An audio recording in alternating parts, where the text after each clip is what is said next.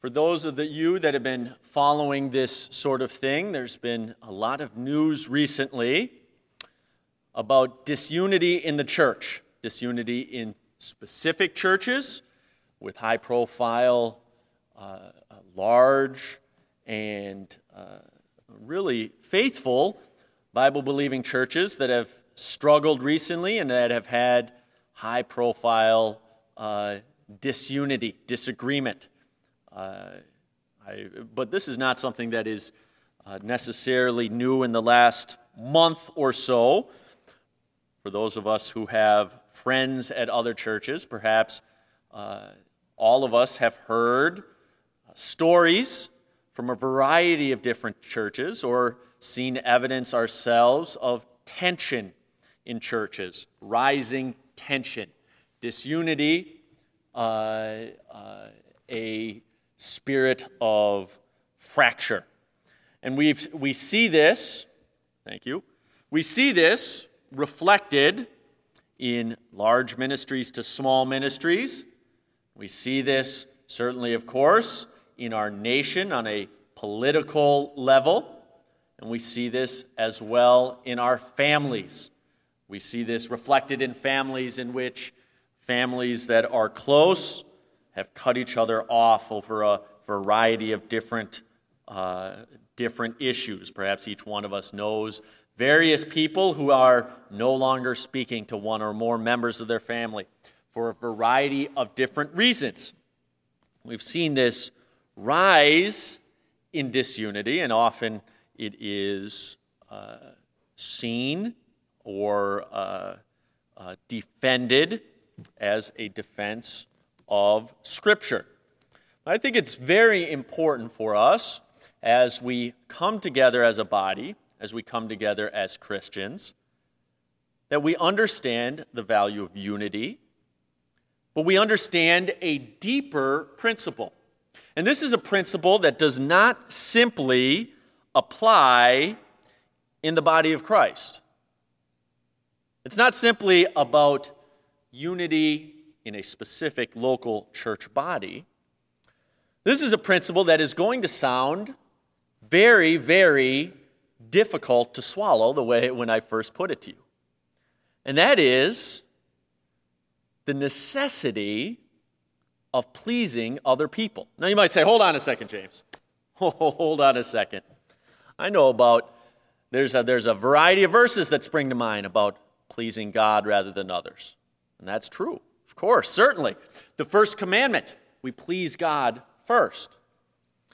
And there's others who will say, well, James, hold on, you're saying something that is counterintuitive, because being a people pleaser sounds like fear of man. We know that fear of man is dangerous. And furthermore, you might say, and I see in many Christians quite a bit too much of pleasing people, quite a bit too much of this sort of attitude. Why are we talking about this? Well, we're talking about it because it's scriptural. Now, as we get into this, I will hasten at various points to make sure that we understand this is to be a balanced view of this principle. The fact is, of course, there is a countervailing principle as well, and we all understand it. We all understand that just as God loves unity among Christians, God also occasionally calls for separation. Sometimes separation from specific believers who are in open sin and who are not repentant in a church discipline type context. And each of us understands there is a time for separation, perhaps from a particular body if God calls us away. There's even a time of separation between different believers. We see at various points in the New Testament where God would separate those who had different ministries into different ministry fields, different harvest fields. And there is a point in which is the case. There's also a point as well in which our very foundation in the Lord will be an offense. And that's what we're going to get in. We'll get into that. We'll mention that. But it's very important that we say this. This is not unity for which the Word of God, the principles of the faith are set aside. Yet nevertheless, we are called by Scripture that every one of us please his neighbor. Now there's a limiting principle here. This is the limiting principle that I just mentioned. For his good to edification. There is a limiting principle. But we have a tendency sometimes with commands that are difficult, commands that run contrary to our interests, to spend a whole lot more time on the limiting principle than the principle. I'll give you a specific example. There's a command in Scripture about radical generosity, giving to everyone that asks. That's a command in Scripture. Now, there are limiting principles, are there not? We understand that this is not a call to bad stewardship. Somebody comes up to you and says, "Can I have the deed to your house so that you and your family can be homeless?" No, this isn't to say that's a form of bad stewardship or foolishness. But you know what? We don't want to give things away usually. Isn't that fair to say? Usually we don't want to give things away.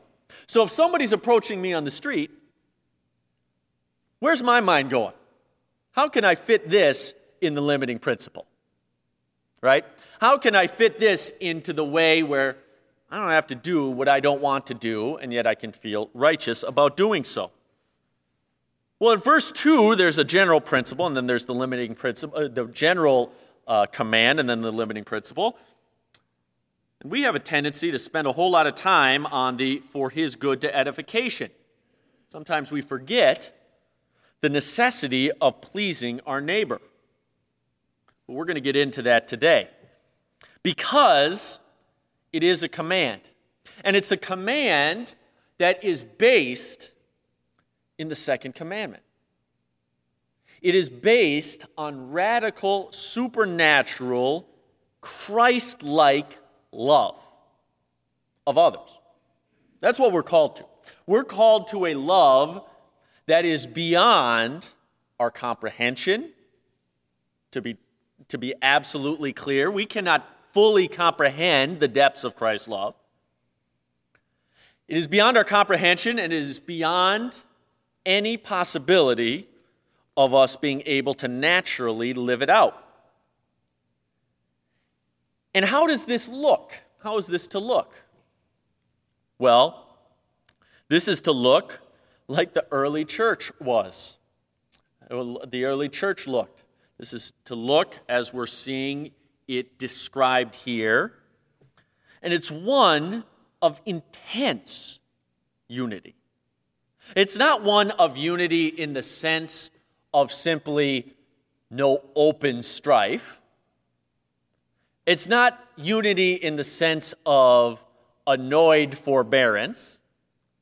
It's unity in terms of self-sacrificial self-denial. That is what we are called to do. And we are called to do it with a very specific example, that of Christ himself. And as we get into this, I hope this is convicting to you as it is for me, because this is something that obviously each one of us may be stronger or weaker in to greater degrees, but each one of us needs to work on it more, especially in the time and place that we currently live and minister. So, let's start by talking about this principle. We ought not to please ourselves. Now, the word please there means literally what it sounds like. To please somebody. To be agreeable. To be agreeable. Now, again, what is our tendency? What's my tendency reading this the first time? To jump right to the limiting principle. Well, we can't be all that agreeable because people are going to want us to agree to all sorts of things that are contrary to Scripture. And of course, that is the limiting principle. We hold strong to the principles of Scripture. But this is to be an attitude. This is to be a posture that we have in dealing with others. And you know what? It's not simply a principle that has to do or that is related to other Christians. We know that Paul said, I am become all things to all men, that I might by all means save some. Well, the Apostle Paul was saying that he was to be attempting to please others, to be agreeable in ways that are not contrary to Scripture, that he is to himself give up all of the characteristics, all of the cultural aspects, all of the likes and dislikes that were not related to Scripture, if that is what is necessary to provide the gospel to somebody else. It's a limiting principle, and yet it is also the basis for the principle. We are to please our neighbor so that they might be edified. Our first desire is for their edification. And the word edification there is related to the word edifice. It's literally for their building, for their construction. Our first desire ought to be for the edification and the good of others, for the building up of others. Now, I think if we truly were to think about it and think about tensions in our life, tensions that we have had, strifes that we have had, and we'll get into the subject of strife in a little bit, we will find that many of those times, if we were truly acknowledging it, as much as we dressed it up with Scripture, there was a part of ourselves that was engaging in strife to please ourselves. To please ourselves. Not that it wasn't painful, not that it was enjoyable to us, but at a certain point, what we were doing is protecting ourselves or our own interest. That is why this principle is not by any means at contradiction with the biblical principles about correction or about church discipline. What does Paul say the desire is for church discipline? What is the desire if we correct another brother? It is to restore them. It's to build them up. Yet the attitude that is always to go in, that we are always to go in with, is one of meekness, is one of humility. That is the posture that we have.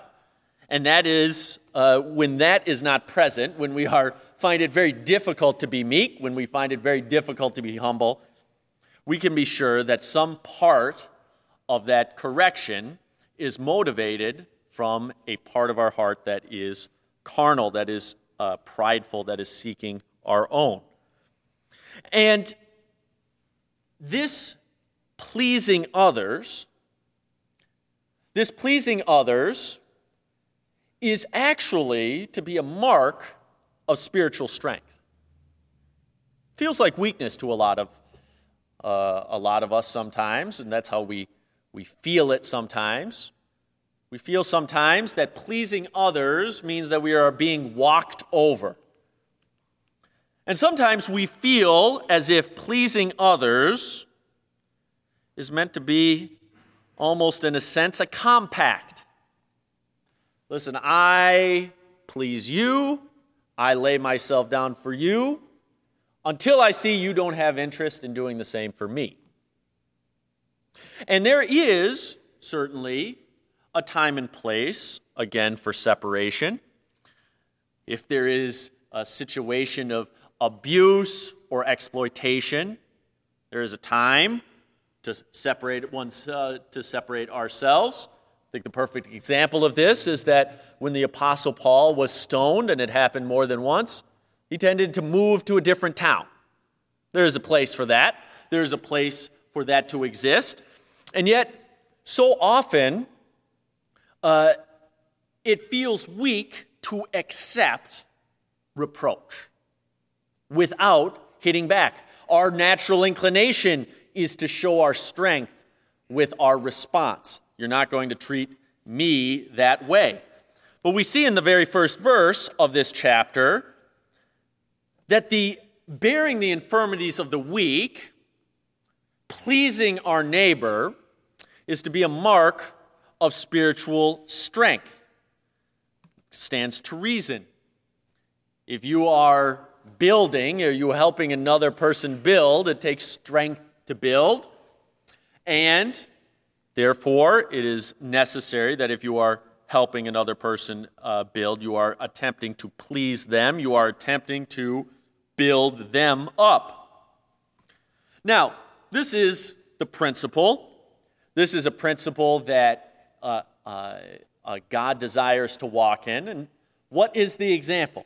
Well, the example is Christ. Of course, Christ is our example in these character traits, but specifically here right now in terms of looking to please others rather than ourselves. For even Christ pleased not himself, but as it is written, the reproaches of them that reproach thee fell on me. And in verse 5, we see a similar principle. Now the God of patience and consolation grant you to be like-minded one towards another, according to Christ Jesus. And according there means after the example of. After the example of Christ Jesus. Well, what is Christ Jesus' example of pleasing others, not himself? Well, it starts even from the earliest time in which he chose a life of deprivation. He chose to not have the characteristics, physical, financial, even in terms of long life, that would be pleasing. In fact, I think it would be fair to say that for most of the life that Jesus Christ chose, if we were being honest with ourselves, if we could choose our lives, we would not choose them to mimic Jesus Christ. If I were to say right now, listen, I'm going to give you the opportunity with some form of new technology to start over again, but you're going to be able, like a video game, to set the parameters. I used to create video game characters. You know how I would create them? 7 feet tall, 400 pounds, but also the fastest person in the world. I thought that that would make me very good at football or basketball, and I thought that that would be fantastic. Well, if we were choosing, we would probably not choose to be weak. We would probably not choose to be homeless and poor. We'd probably not choose to be rejected. We would probably not choose to be undesirable. We would probably not choose to have a life without meaningful family ties. Think about that. Think about Jesus consciously depriving himself of a wife and children. We would probably not choose to have a life in which torture, rejection, pain by the people closest to us at times would be something that we would be involved in. And in which separation from our Father, the source of our consolation, would be at the end of that life. We'd probably not choose that. I think that'd be safe to say. And yet, Christ chose these things. Because, and again, this is where we have the best example of how this form of pleasing one's neighbor is a sign of ultimate strength. Christ could have stopped it at any time. Think about this. This is going to seem kind of a radical idea. It seemed like kind of a radical idea when I thought of it. Christ suffered that evil be done to him. He suffered it. He allowed it. Now again, then we start thinking about our lives. We don't want to allow evil to be done to us, and then we very righteously say, well, we want to stop evil, and that's why we're doing it.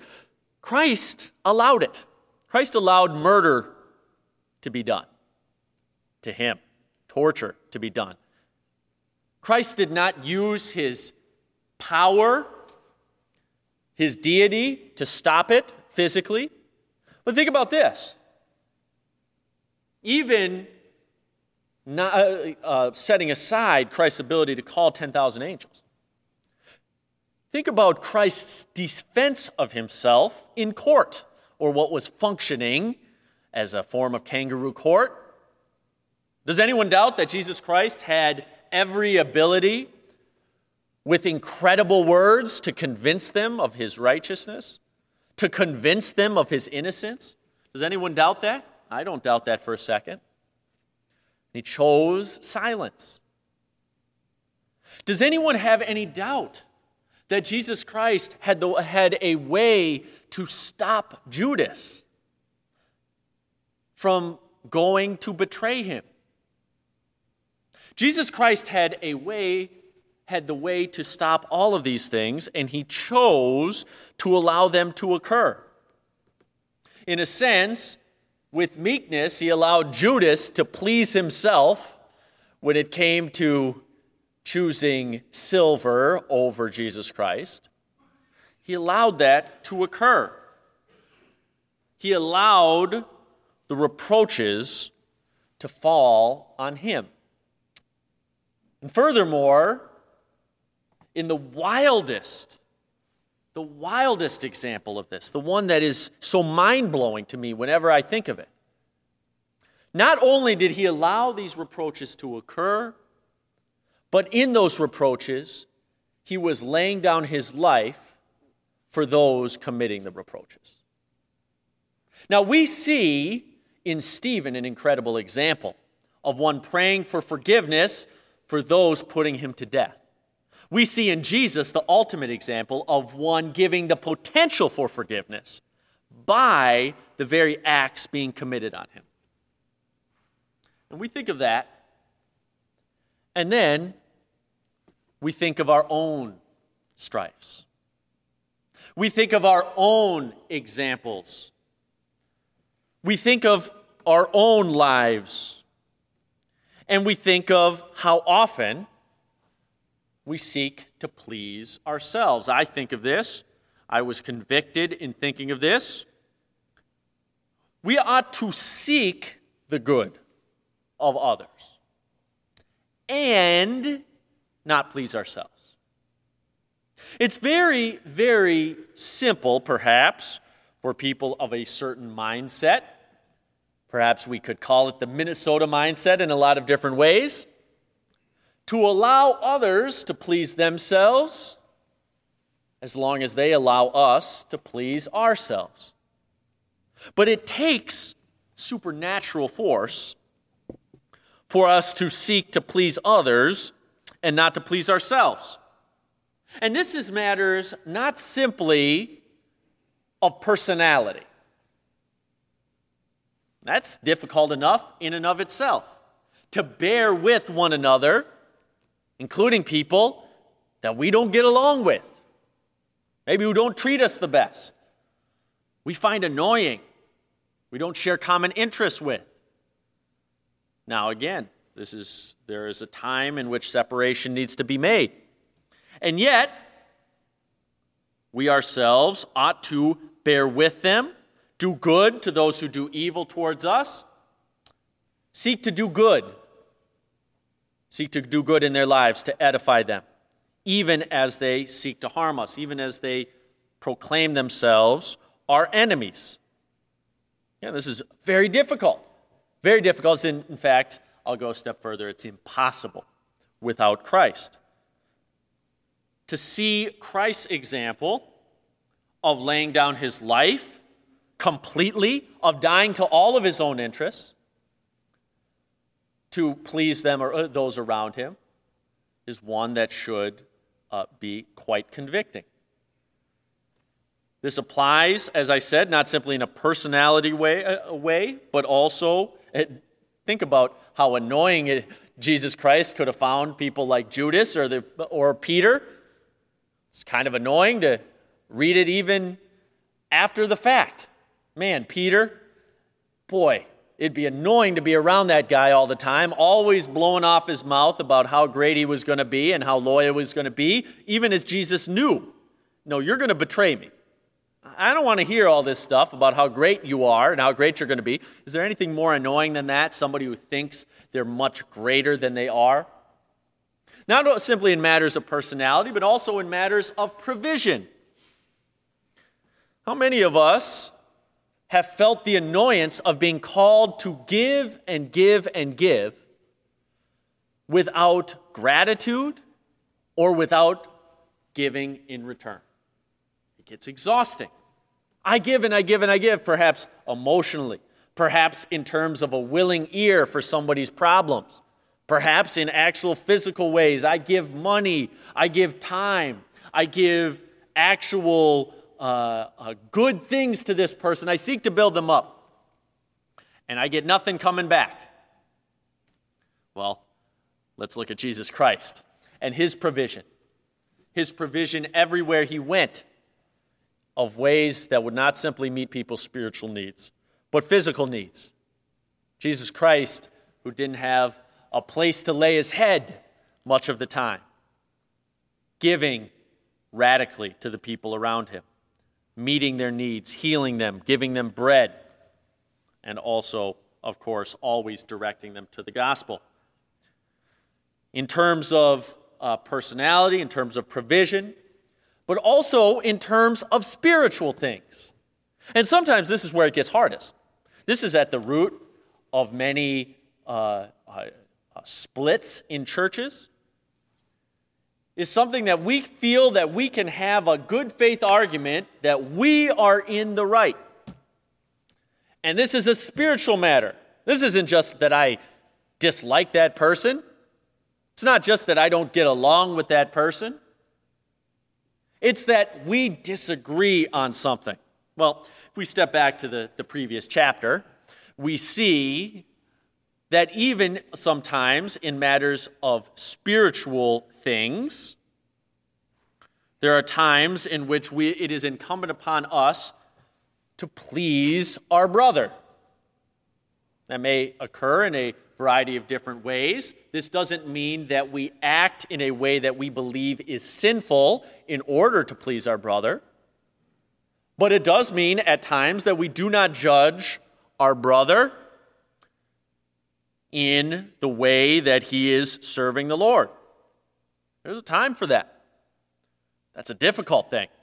Think about how difficult it would have been if you were in the time of Romans 14 to not judge your brother, to not allow this to become a significant source of tension. Clearly, we are reading about it because it was a source of tension. And think about in the day and time in which this was being written, how difficult this message would be to receive. Wait, so you're telling me that it's okay to go to where the priests are selling meat that's been sacrificed to idols, and just so I can get a better deal, get something that was blessed with the name of some false god? Just so I can get a little bit of a better deal on my food.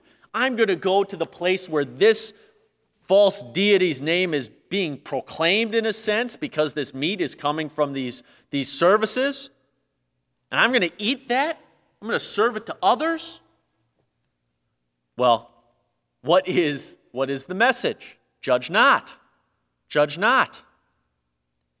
What is also the message, though? This is another important thing to remember. And yet, judge not. Don't, that person is going to give account of himself to God. But also, if you are the stronger brother, as it were, you say, this is just meat. This came from a dead animal. It will meet my protein needs. It will meet my vitamin needs. It will give me energy to go through the day. It's of no spiritual consequence. Nevertheless, it is good neither to eat flesh nor to drink wine nor anything whereby thy brother stumbleth or is offended or is made weak. For those that don't eat meat, do not judge. For those that do eat meat, to seek to not give offense, even if that means giving up things that you feel no particular conviction about. And this is something that very clearly somebody would say, hold on a second, this is a matter of serving God, this is a spiritual matter. And what we read here is, please your neighbor, don't please yourself. Now, this isn't simply exemplified by Jesus Christ. It's exemplified by God himself. Now, Jesus Christ never compromised the word of the gospel. Jesus Christ was not afraid to and was not shy to proclaim the word of God, right? I think that's safe to say. Jesus Christ was not afraid to go into the temple and drive out the money changers. Jesus Christ was not afraid to call somebody a whited sepulcher. And yet what we see in Jesus Christ is meekness and a desire to build up the people around him, even if that meant dying to his own rights. Well, what is the word that gets repeated here in verses 4 and 5? For whatsoever things were written aforetime were written for our learning, that we through patience and comfort of the Scriptures might have hope. Now the God of patience and consolation grant you to be like-minded one toward another, according to Christ Jesus. Again, after the example of Christ Jesus. We serve a God of patience and consolation.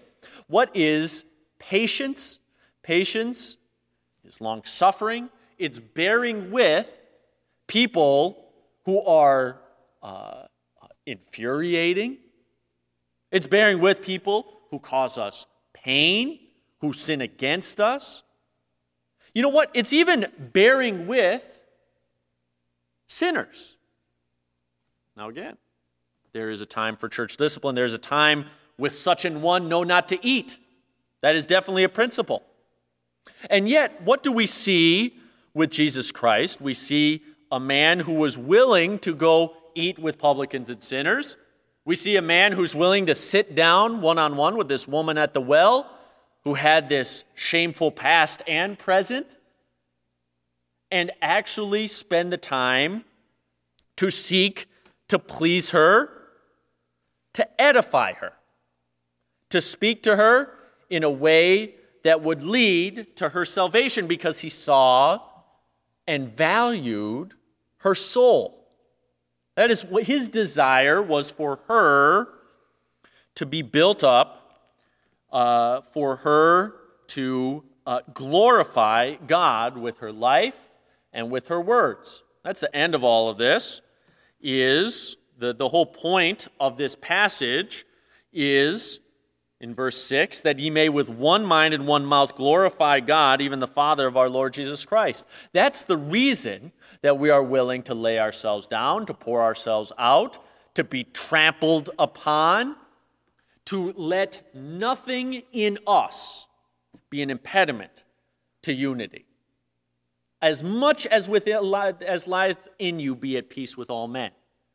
Now that doesn't mean, again, that we compromise the gospel, but it does mean that nothing from me, nothing from my flesh, nothing from my desires or wants is going to be an impediment to God's work or to the good of others.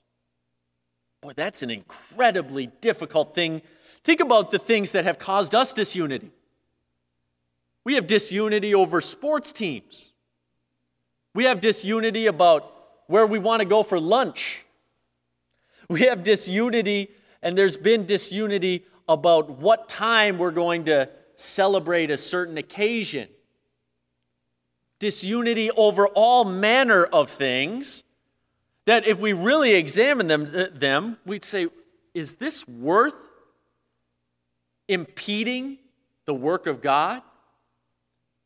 I don't know the ins and outs of the issues in a lot of these churches that have been having struggles or difficulties, but from what I've heard, I'd say generally most of those issues are not worth impeding the cause of Christ about. They're not worth fighting about in a way that brings a body apart or brings the work of God in a certain body into a standstill that causes even perhaps some to walk away from the faith.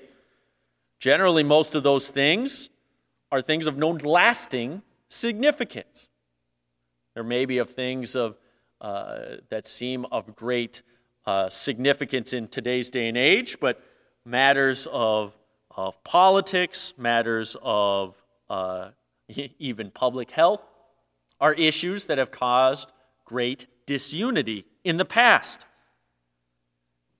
When we have that and allow that to lead to disunity with brothers and sisters, we need to ask ourselves whether we are truly seeking to please our neighbor for his good to edification. When we are slow to receive one another, whether we are following Christ's example, who received us to the glory of God. I think it's very important, and as a thought exercise, I think would be useful, to at some point this week, stop and think, who would I have difficulty being unified with? Perhaps, who do I have difficulty being unified with? Are there members of my body or of my family that I am not unified with?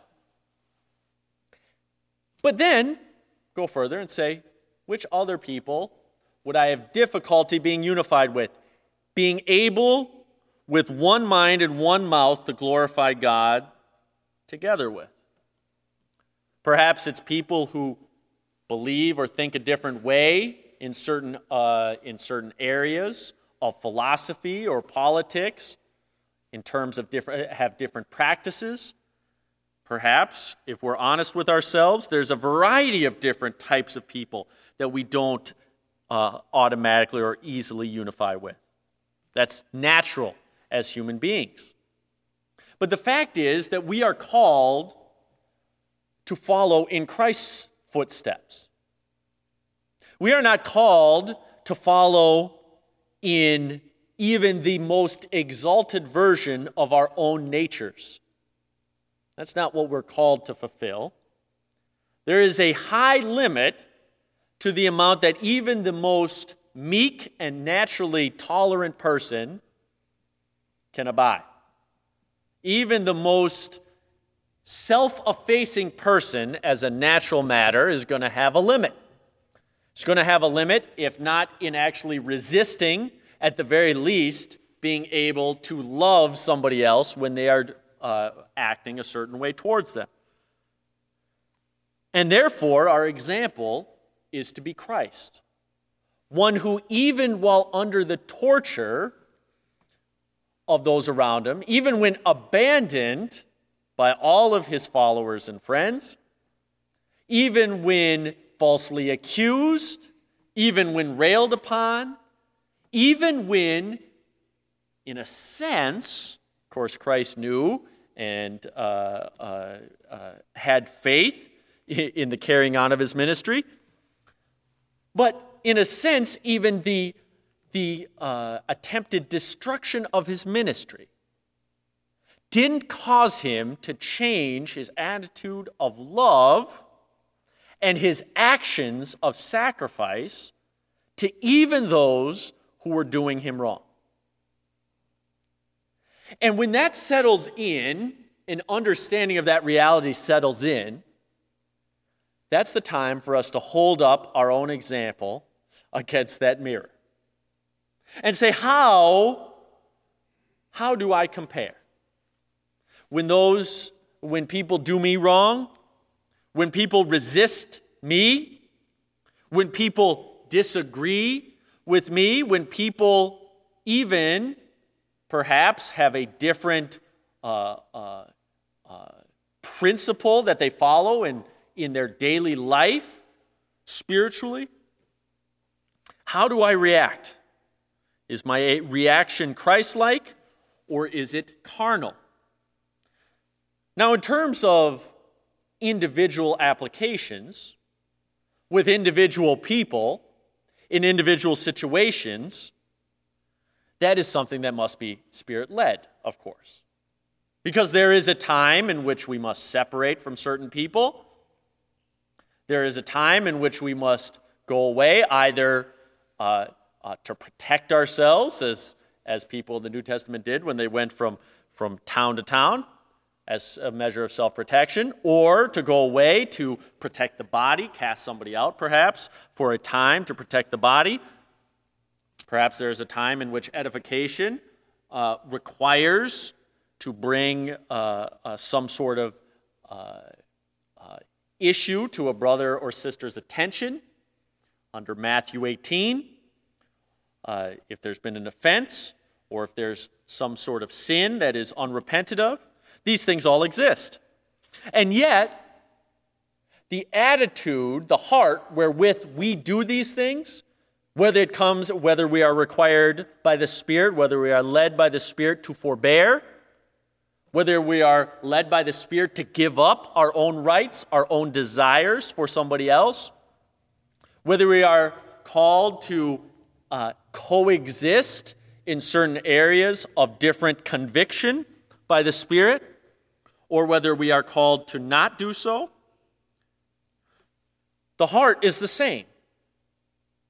And the heart is in pleasing others, not ourselves, in edifying others.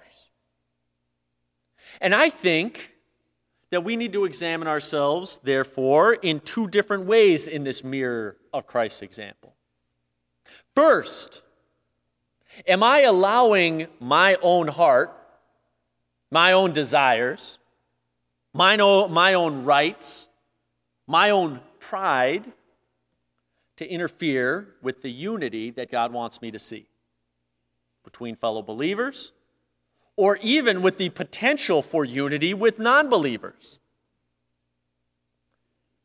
Think about how easy it would have been for the disciples to put a religious gloss on why they didn't have to speak to that woman at the well, when in fact they just didn't want to speak to her because she was a Samaritan and probably would have looked bad to their reputation to speak to her.